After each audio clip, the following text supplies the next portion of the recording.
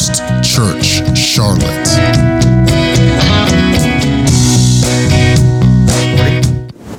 All right.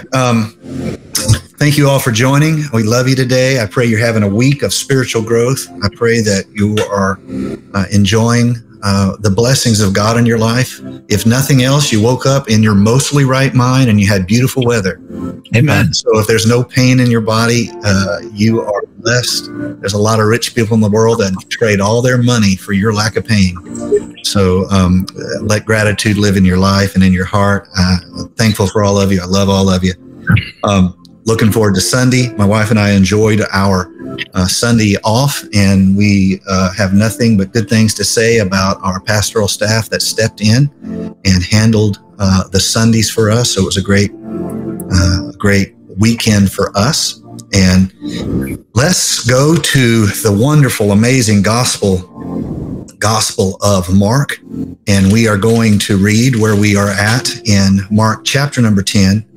And I'm going to read a little bit longer passage today because I'm trying to do somewhat better in not getting bogged down in every single detail and wonderful reflection that is very much an expression of my study style and my personality, but can be, I am told by some people whose names will not be mentioned, but they have beautiful blonde hair, that it can be a bit tedious. And so we're going to move along in a most rigorous manner. Okay, are you ready?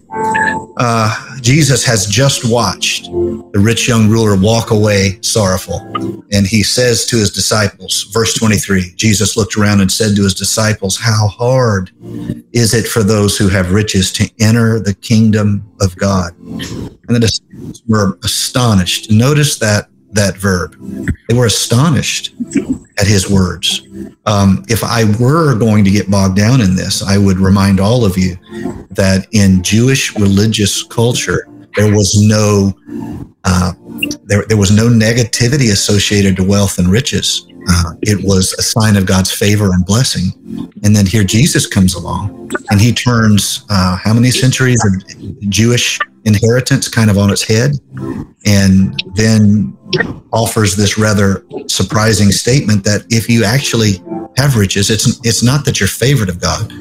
It's that you have some additional difficulties that is perhaps different than other people would have. The disciples were astonished. Jesus answered them and answered again and said to them, "Children, how hard it is for those who trust in riches to enter the kingdom of God." Notice there's a slight detail added here from those who have to those who trust in riches. It is easier for a camel to go through the eye of a needle than for a rich man to enter the kingdom of God. They were greatly astonished, saying among themselves, "Who then can be saved?" Notice they did not say that, "Oh, well, then how can any rich people be saved?" They saw beyond that, and they understood the intent of Jesus's words, and they broadened the consequences of what Jesus had said. They didn't just take it at a surface level. They saw the intent. So if you want to understand better what Jesus is saying up here, it helps to see how the disciples reacted. They were there. They heard the vernacular. We read this through the work of translators and historical recorders, scribes. Jesus looked at them and said, verse 27, "With men it is impossible." Now he's not answering whether or not rich people can be saved, although that is definitely in the chain. He is answering what they've just asked. How can anyone be saved? Not just rich people. And he said, with men is impossible, but not with God. For with God, all things are possible. Peter began to say to him, "See, we have left all and followed you." Now, Peter's still wrestling with the consequences. If people can't be saved without leaving everything, look, Lord, we've done this. We've left everything. And then Jesus, verses 29, 30, and 31, reminds them that no one has ever given anything up for the kingdom of God. No one has given anything up for the call of God that will not be repaid 100-fold, now in this time and in the age to come, eternal life.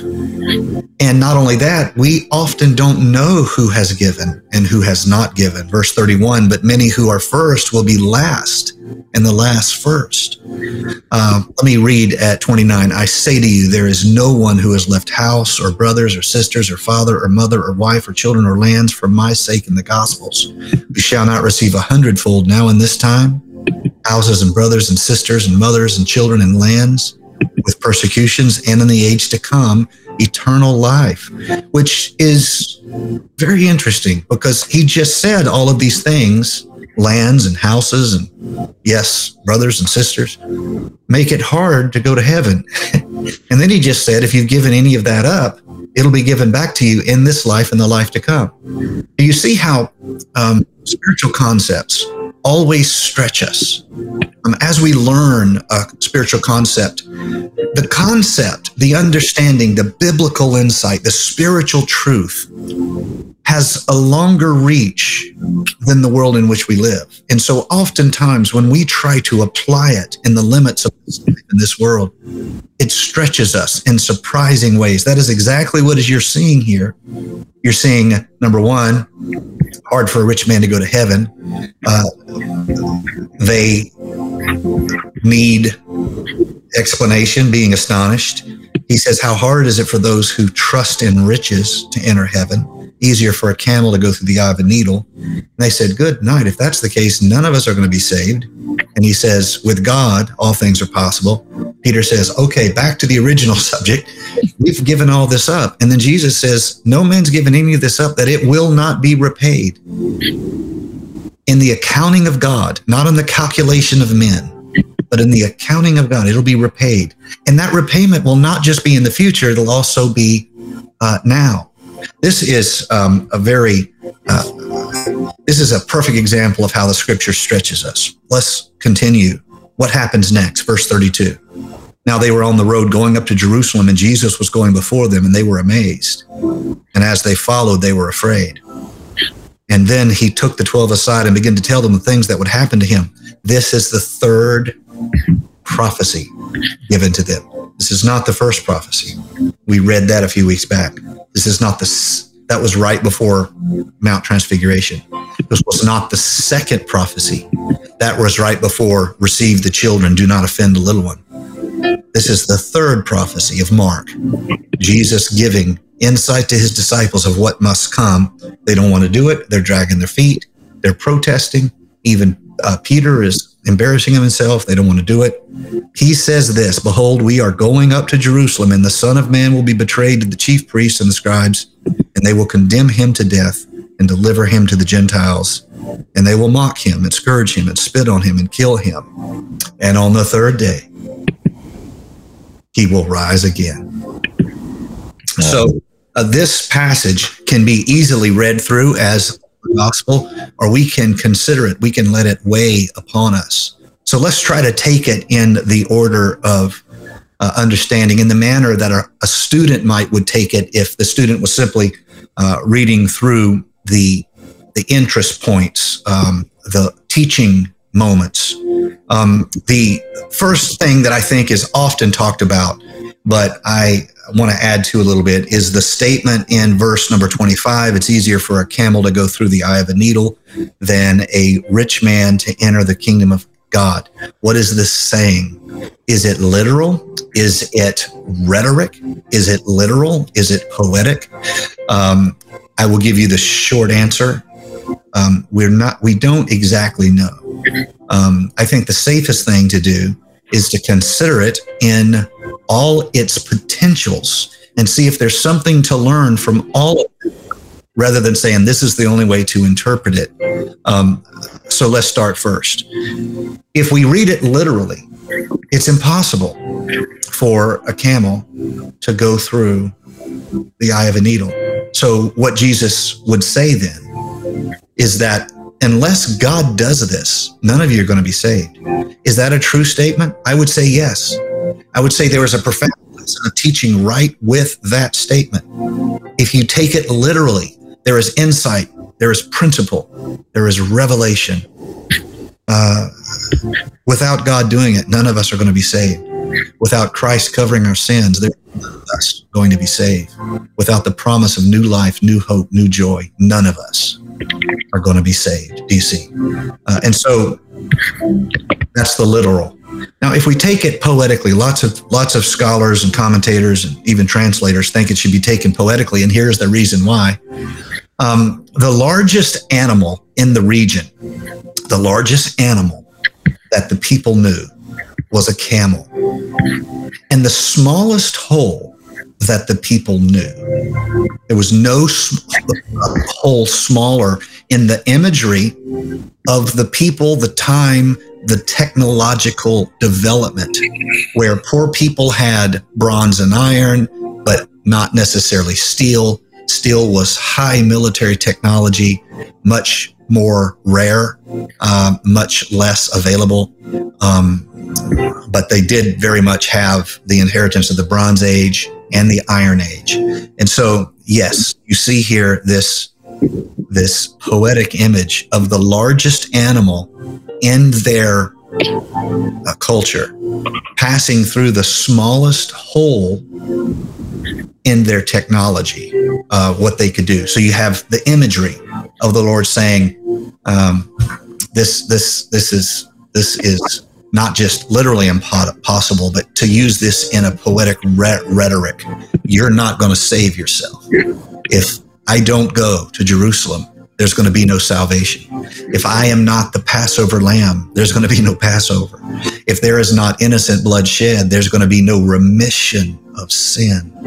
And so if you see it that way, then absolutely, it still speaks to our understanding, and the truth derived from it is the same. Now, perhaps it's a translation issue. And it may be, I'll tell you two reasons why it may be a translation issue.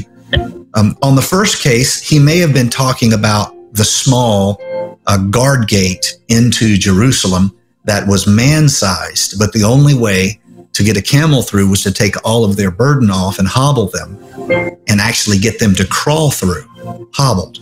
Then they could come through that gate. And a lot of people say that has to be it because Jesus wants them to give everything away. But giving everything away is not a universal. It is directed at certain places at certain times to certain people. Other people were quite successful, quite wealthy. You understand what I'm saying? What Jesus was consistent is in rebuking any type of an immoral possession or path to wealth. But take, for example, Joseph of Arimathea, who was well known in the early church, a very successful, a wealthy man. Take, for example, the growth of the New Testament church. Powerful men and even rich widows were a part of that New Testament church, and we would not have what we have today if there had not been people who could facilitate it. Do you see?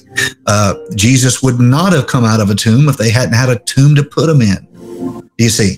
The Romans didn't put him in a tomb. The Romans threw him into a field of offal, like with a slain animal, the guts of a slain animal.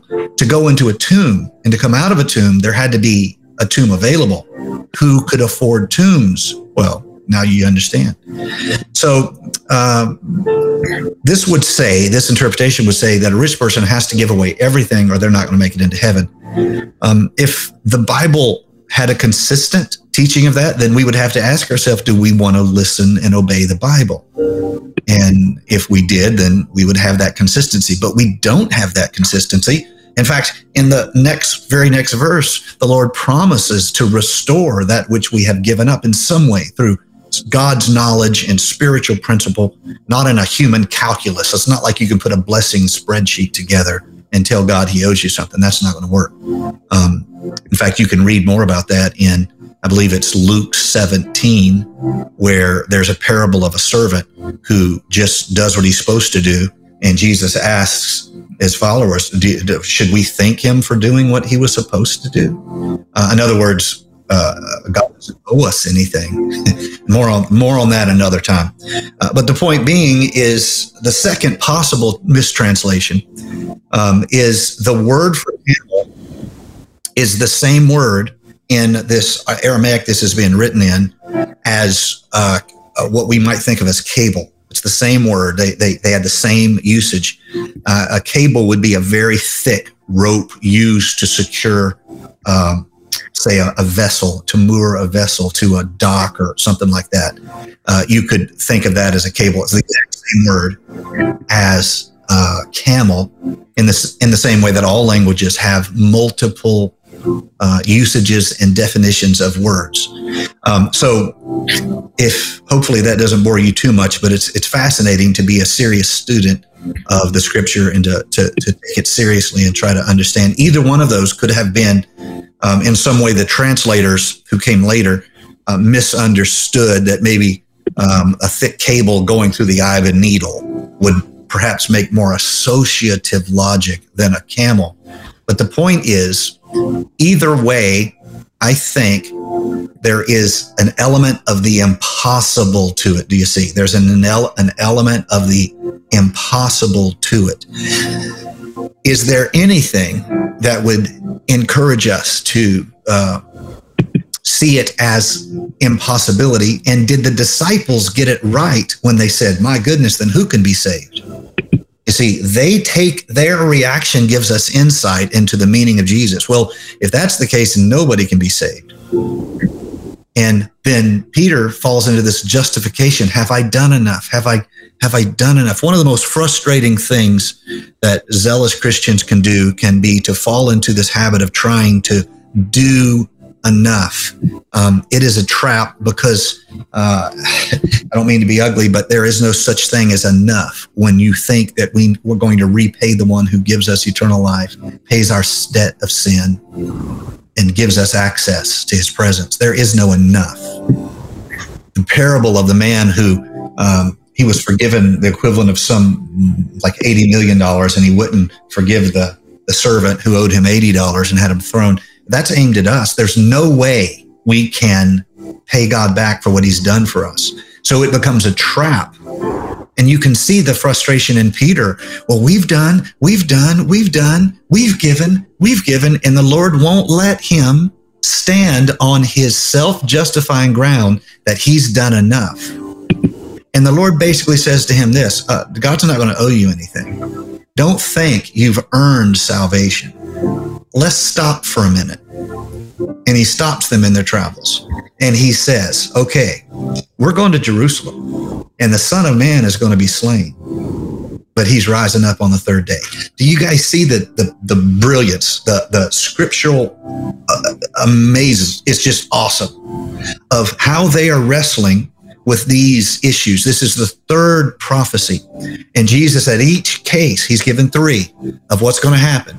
The disciples are in each case placed in a context of understanding. Jesus says, I'm going to be killed. What's the first thing that happens? Mount Transfiguration. Don't let yourselves be deceived that because I'm slain, I'm not who I say I am. And so that moment maybe was something to prophecy. Maybe it was something to insight to the disciples. Maybe it was even something of confirmation in Jesus's life, who in his flesh is seeking to please his Father, the eternal Spirit. This wrestling of limits and no limits. Do you see? Powerlessness and power. Mortal and immortal. This tension. Something is answered in that first prophecy. What's the second prophecy? I'm going. And there's the issue of the children. Don't keep the children away, as if to say, I'm going to die. And it's not just for you. Bring these children to me. No, they don't have a sense of what's going on. It's for them too. Don't keep them away from me. What did he just say? I'm going to Jerusalem to die. Oh, don't keep these children away from me. Don't keep these children away from me. This is for them. The kingdom of God is for them. The promises of God are for them. The blessings of God are for them. Don't. In fact, if you offend one of these little ones, it'll be worse for you. You would rather a millstone tied around your neck. Don't. I'm going to Jerusalem. I'm going to die. Bring these children. This is for everybody. And here's the third one. How can anyone be saved? Now, notice the shift, and I love it. You guys know how much I love the scripture, and I get chills even talking about it. Here's the reality. In the first two lessons, he tells them he's going, and then the lesson comes. Do you see? First two? First he tells them, then the lesson comes. In the third one, the lesson comes, and he stops them and tells them one more time. He reverses the order, do you see? What's the third lesson? The third lesson is exactly this. How? My God, that was a good man. He walked away. You made it so hard for him that he had to give everything away. You set an impossible standard for him. And what's the lesson? How can any of us be saved? And Jesus says, okay, here's the last lesson. I'm going to Jerusalem. Do you see? I hope you see. I'm going to Jerusalem. And I will be betrayed to the chief priests and to the scribes, and they will condemn me to death. They will deliver me to the Gentiles, the Romans. I'll be mocked. I'll be scourged. I'll be spit on, and they're going to kill me. How is anybody going to be saved? If a good guy like that can't make it, kept the law from his... How is anyone can be saved? They're going to scourge me. They're going to beat me. They're going to betray me. How's any of this possible? Well, let me tell you how. On the third day, I'm going to rise again. Oh, praise God. Oh, hallelujah. On the third day, I am going to rise again. The whole lesson here of the challenges of this world is bigger than just wealth or poverty. I do believe people who live in poverty have the potential of living closer to the edge of their abilities. They come to the end of themselves very quickly. If you have a lot of money, it takes you much longer to come to the end of yourself and stop trusting in yourself. When a billionaire gets sick, he doesn't go to the doctor, have a hard conversation with the doctor, and accept it. What does he do? He goes to the doctor, finds out, then doesn't want to believe it, finds the best in the world, the best three in the world, uses his private jet, flies into there, goes to the Mayo Clinic, goes to that. He takes him a lot longer to come to the fact that I'm going to die than it does the person who couldn't afford all that. They had to accept it. The lack of places us closer to the edge of need. It does.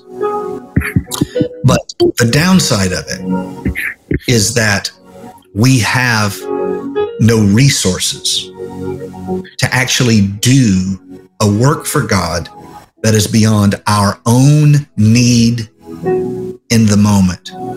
The poor can't send offerings to the mission field. Well, they can live closer to their need, or they have the advantage of, let me say it differently, I don't like that. They live closer to the cutting edge of when faith is the only answer they have. But there's something that I think is a lesson here that I want all of us, starting with me, to be aware of. The Lord doesn't just give us a mission. The Lord resources us for the mission. Does that make sense? The Lord prepares us. The Lord doesn't ask you to do something that's essentially, it doesn't set you up to fail in the manner of a malevolent master. He, like an eagle, stirs up his nest. He waits until you have the capacity, but the fear is too high. He stirs up your nest. He makes your life uncomfortable. All life is change. I get that. You get that. We have to live with that. We have to accept that. God stirs up our nests. He does. Sometimes that gives clarity. Sometimes it doesn't. Your careers, your job, your health, your family, all of that is in flux. But there's something I believe that is in the story that is hope to all of us relatively wealthy Americans. If you're in America, most of the world thinks you're rich. Now you can feel sorry for yourself and, suck your thumb and whatnot. And we all do it. But compared to the world, we are pretty stinking blessed. I'll thank you for that loud amen.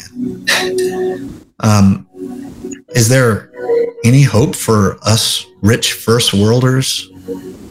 Are we too caught up in our distractions? Perhaps.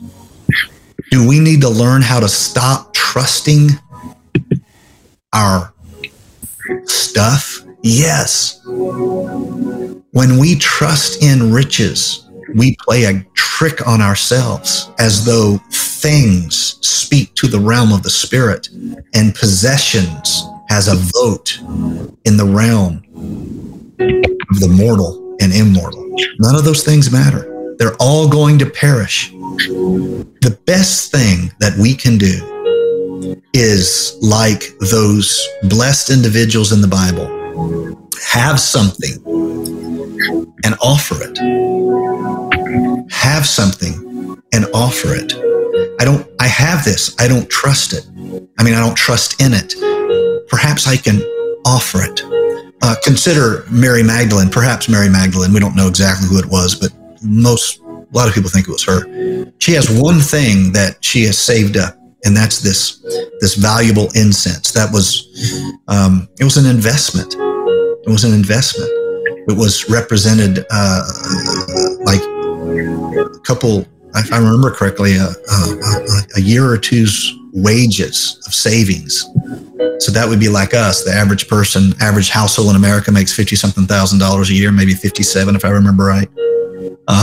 And that's pretty much the average for households. So if you had something maybe worth $100,000, $150,000, just to put it in a modern inflation calculated context. And she gives it. And the Lord says this will be spoken of, because he was not anointed, but she anointed him. His feet were not washed. They snubbed him. She washed his feet. And what they held back begrudgingly that was of little value water, God offered prophetically, and that of which was great value, incense, to do the same thing. And Jesus said, because of this, what this woman has done will be told and preached everywhere. To have something valuable, Joseph of Arimathea, don't give the tomb away, Joseph. That's your family tomb. You're breaking the place, your family place. You're giving this stranger a burial in your family, where your family is, because that's how tomb systems worked in that age. Very probable that it was a family area for him or something like that. And he gives it. He has no thought. Consider all of the wealthy, not all of them, but one or two of the wealthy widows in the New Testament church, who they had this big house, their husbands passed, very common in the Roman Empire because of the huge age disparity between men and wives in that time. It was very common for a man in his apex of years, 50, to be married to a very young woman, because the marriages were political and wealth matchups. And so these women there's a lot of this type of a scenario. And they say, look, nobody has a place big enough for us to meet. Y'all come here. Y'all come have church here. Paul doesn't preach the first time there. If you don't sell this house and give it away, what does Paul do? We have a place to have church. So here's my takeaway. Without God, without Calvary, without him rising on the third day, there ain't none of us getting saved. No wealthy, no poor. That you're not. The advantage, I believe, and this is me speaking, I believe the advantage of poverty is that you live closer to the edges, perhaps the bleeding edges of your faith. And as you have more the more you get to pretend that you're in control and you see the specialist and you have the insurance and, more and bigger barns, and heaven laughs. I think the lesson to take away is the lesson the apostles immediately got. They were there. We can learn from their reaction. Well, then, my God, how can anybody be saved? And the Lord says, yeah, you got a point there. But with God, all things are possible. So I want to give you a chance to ask any question that if you know how I like to open it up. This is a difficult subject, particularly the issue of giving and wealth and the like, because our society has made such a criticism of the church relative to giving and money and the like. And to be honest, the church historically has not covered itself with honor in the managing of these things. So if there is any questions in this regard, I would be glad to try to answer them. If they are too in depth, I just would give you an opportunity to ask them at some later time, or deal with it in another lesson. But I very much want to emphasize the takeaway that the disciples had, which is, my God, how is anybody going to be saved? And the Lord says, with God, all things are possible. Oh, by the way, I'm going to Jerusalem. I'm going to die. And on the third day, I'm rising up again. The hope of Calvary is greater than the limitations of the flesh. The promise of Christ's victory is greater than the burdens that we all carry in our lives, the fears that we all deal with in our lives. The work that Christ has done is greater. We cannot fall into the trap of trusting in security of possessions and wealth. That's a lesson that's in the story. Nor can we fall into the trap of being quite pleased with how much we have given and feel as though God owes us something, because, we left all, Peter says, to follow you. And the Lord says, no, God's not going to owe you anything. That's in the story. But most powerfully, I think what is in the story is the summation of all of these questions. How can anybody be saved? Have we done enough to be saved? Are you pleased with us? Did we given up enough? And Jesus says, I'm going to Jerusalem, and there I'm going to die a death you cannot die, and I am going to be your Passover. I'm so thankful for that. I'm so blessed by that. I'm so encouraged that even the disciples who would give all faced this issue on the way to Jerusalem and allowed us to learn from their questions, their worries, and the Lord impressed it upon John Mark to write it down as Peter told him the story, that we can see the lesson of the dangerous entanglement of wealth, the vanity of the religious, the traps that are on both spectrums, how the things of this world war against our spiritual potential, and yet without resources, it doesn't matter that much how big your burden is. And so the church is blessed by those who resource the church. People can have a burden to do any number of things. Say, I had a burden to do something. Well, if I don't have any resources, my frustration will be spent before I even, my abilities will be spent before I will burn myself out just trying to find the resources. And then God comes along, and oftentimes through the blessings that are in the church, through the blessings of putting our lives together with other people, through the blessings of giving in offerings in a central house of vision and calling, anointing and ministry, the resources enable everything else. Because if I've learned one thing in the years, is that emotion that was in my heart as a young preacher, where I was so desperate to do something for God. That emotion is not enough.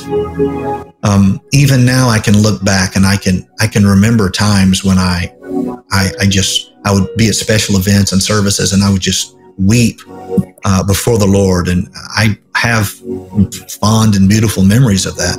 I wanted so much to do great things for the Lord. And then I started trying. And there's one thing that came through. That emotion is not enough. That desire was not enough. The Lord had to put me with other people. The Lord had to join me to other hearts. The Lord had to knit me to a community. And the work happened not out of me weeping and crying. That was a moment of calling for me, yes, but emotion's not enough. It put me together with people who knew how to cook, people who knew how to give, people who knew how to turn the lights on at the church. I'm going to talk more about that in just a moment. People who knew how to do the practical. Because in the house where Jesus is speaking, you need more than Mary. You also need Martha. Because Jesus is doing more than speaking. Jesus is also going to eat. Does that make sense? And the tension between the two personality types is Martha is, we've got to feed these people. Jesus gets hungry too. And Mary is, I want to sit at his feet. And Jesus comes down on the side of that passion for the kingdom of God. But Jesus still ate dinner in the house. This tension lives within us. And we have to make sure that all the blessings we have, the gifts we have, the resources we have is not a replacement for what God does in us, but it is an inspiration for us to surrender, to resource, to bless, and not just financials, but our time and our spirit, our talents and our efforts. So I told you I was going to talk a little bit more about the practical. One of the things that we want to do as a church is have as far a reach as possible. And in order for us to do that, we have to take our online services as seriously as we can. We have to put out as good a product as possible in order to have as much reach as is possible. It's easy for us to say, if they don't want God, then, aren't you glad God didn't say that about you? Because there was a day when he was reaching for you and the church was reaching for you. You understand what I'm saying? And we have areas that we need volunteers. Let me just use one as a teaching example here. We need camera operators. Now, you don't have to know how to set the camera. You don't have to pick the shutter speed. All of that's done. All you have to do is be able to keep the frame of the camera on the person singing or speaking. That's all you have to do. There's no other skill set required. But because we don't oftentimes ask you, you don't know. Well, in this area, I'm asking you. This is one of the easiest ways to support the larger reach of the church. We need people who will help with these things to have as large a reach as possible. We have about as many people watch as we have people in the building. If you look at all our outlets, because we stream in various outlets, it matters. The better product we produce, the more people watch, because it's easy for them to be a part of it and to feel. Is it the answer? No, but it's one way the church can say we care about the community. And so if in areas like that, if any of you would be willing to help, we need you. Right now, we only have one or two people who operate a camera. And again, you don't have to understand the technology involved. All that's set. You just have to be able to move to keep like me in the frame. You see what I'm saying? That's all you have to do. We need you. We have to think bigger. We have to think about the city. We have to think about people who will watch. The Lord will help us do it. So think about that. Pray about that. If you're not involved in serving, I want to invite you to the greatest journey and venture of your life, and that is serving the kingdom of God and working toward what God would do in this community. All right. I love you all. Let's pray, and I will dismiss you. Lord Jesus, I'm praying for every individual here. We want to take a moment. We want to reflect on the passage we read. Thank you. There's power in the Word of God. There's power in the instruction of the Scripture. We read it carefully. We read it as students. We don't just use it as a bully pulpit. We humble ourselves to it. We apply it. We don't add to or take away from it. And when you live that way, it has consequences. And so we strive to have the courage to face that, and to have the humility to face that, and to humble ourselves before the Scripture rather than passing judgment upon the Scripture. We hunger to know you, O Lord. We hunger to have a church that has as far as a reach as possible, not to brag. We don't brag. We make a point of not bragging.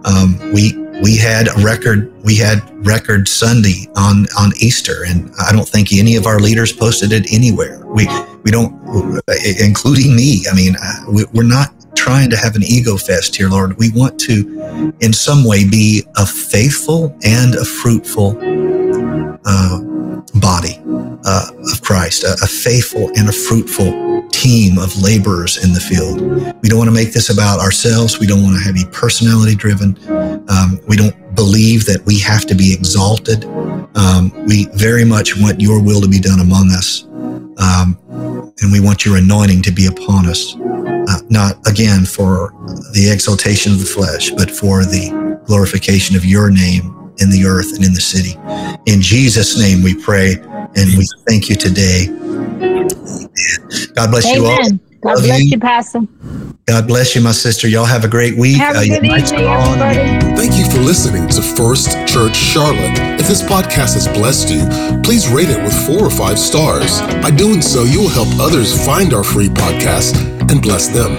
If you're in the Charlotte, North Carolina area, come worship with us at 4929 North Sharon Amity Road. For information about service times, church ministries, and so much more, visit us online at firstchurchclt.com. If you would like to help support our efforts, please text GIVE to 704-445-5353. We pray God's richest blessings to you. Come, worship with us.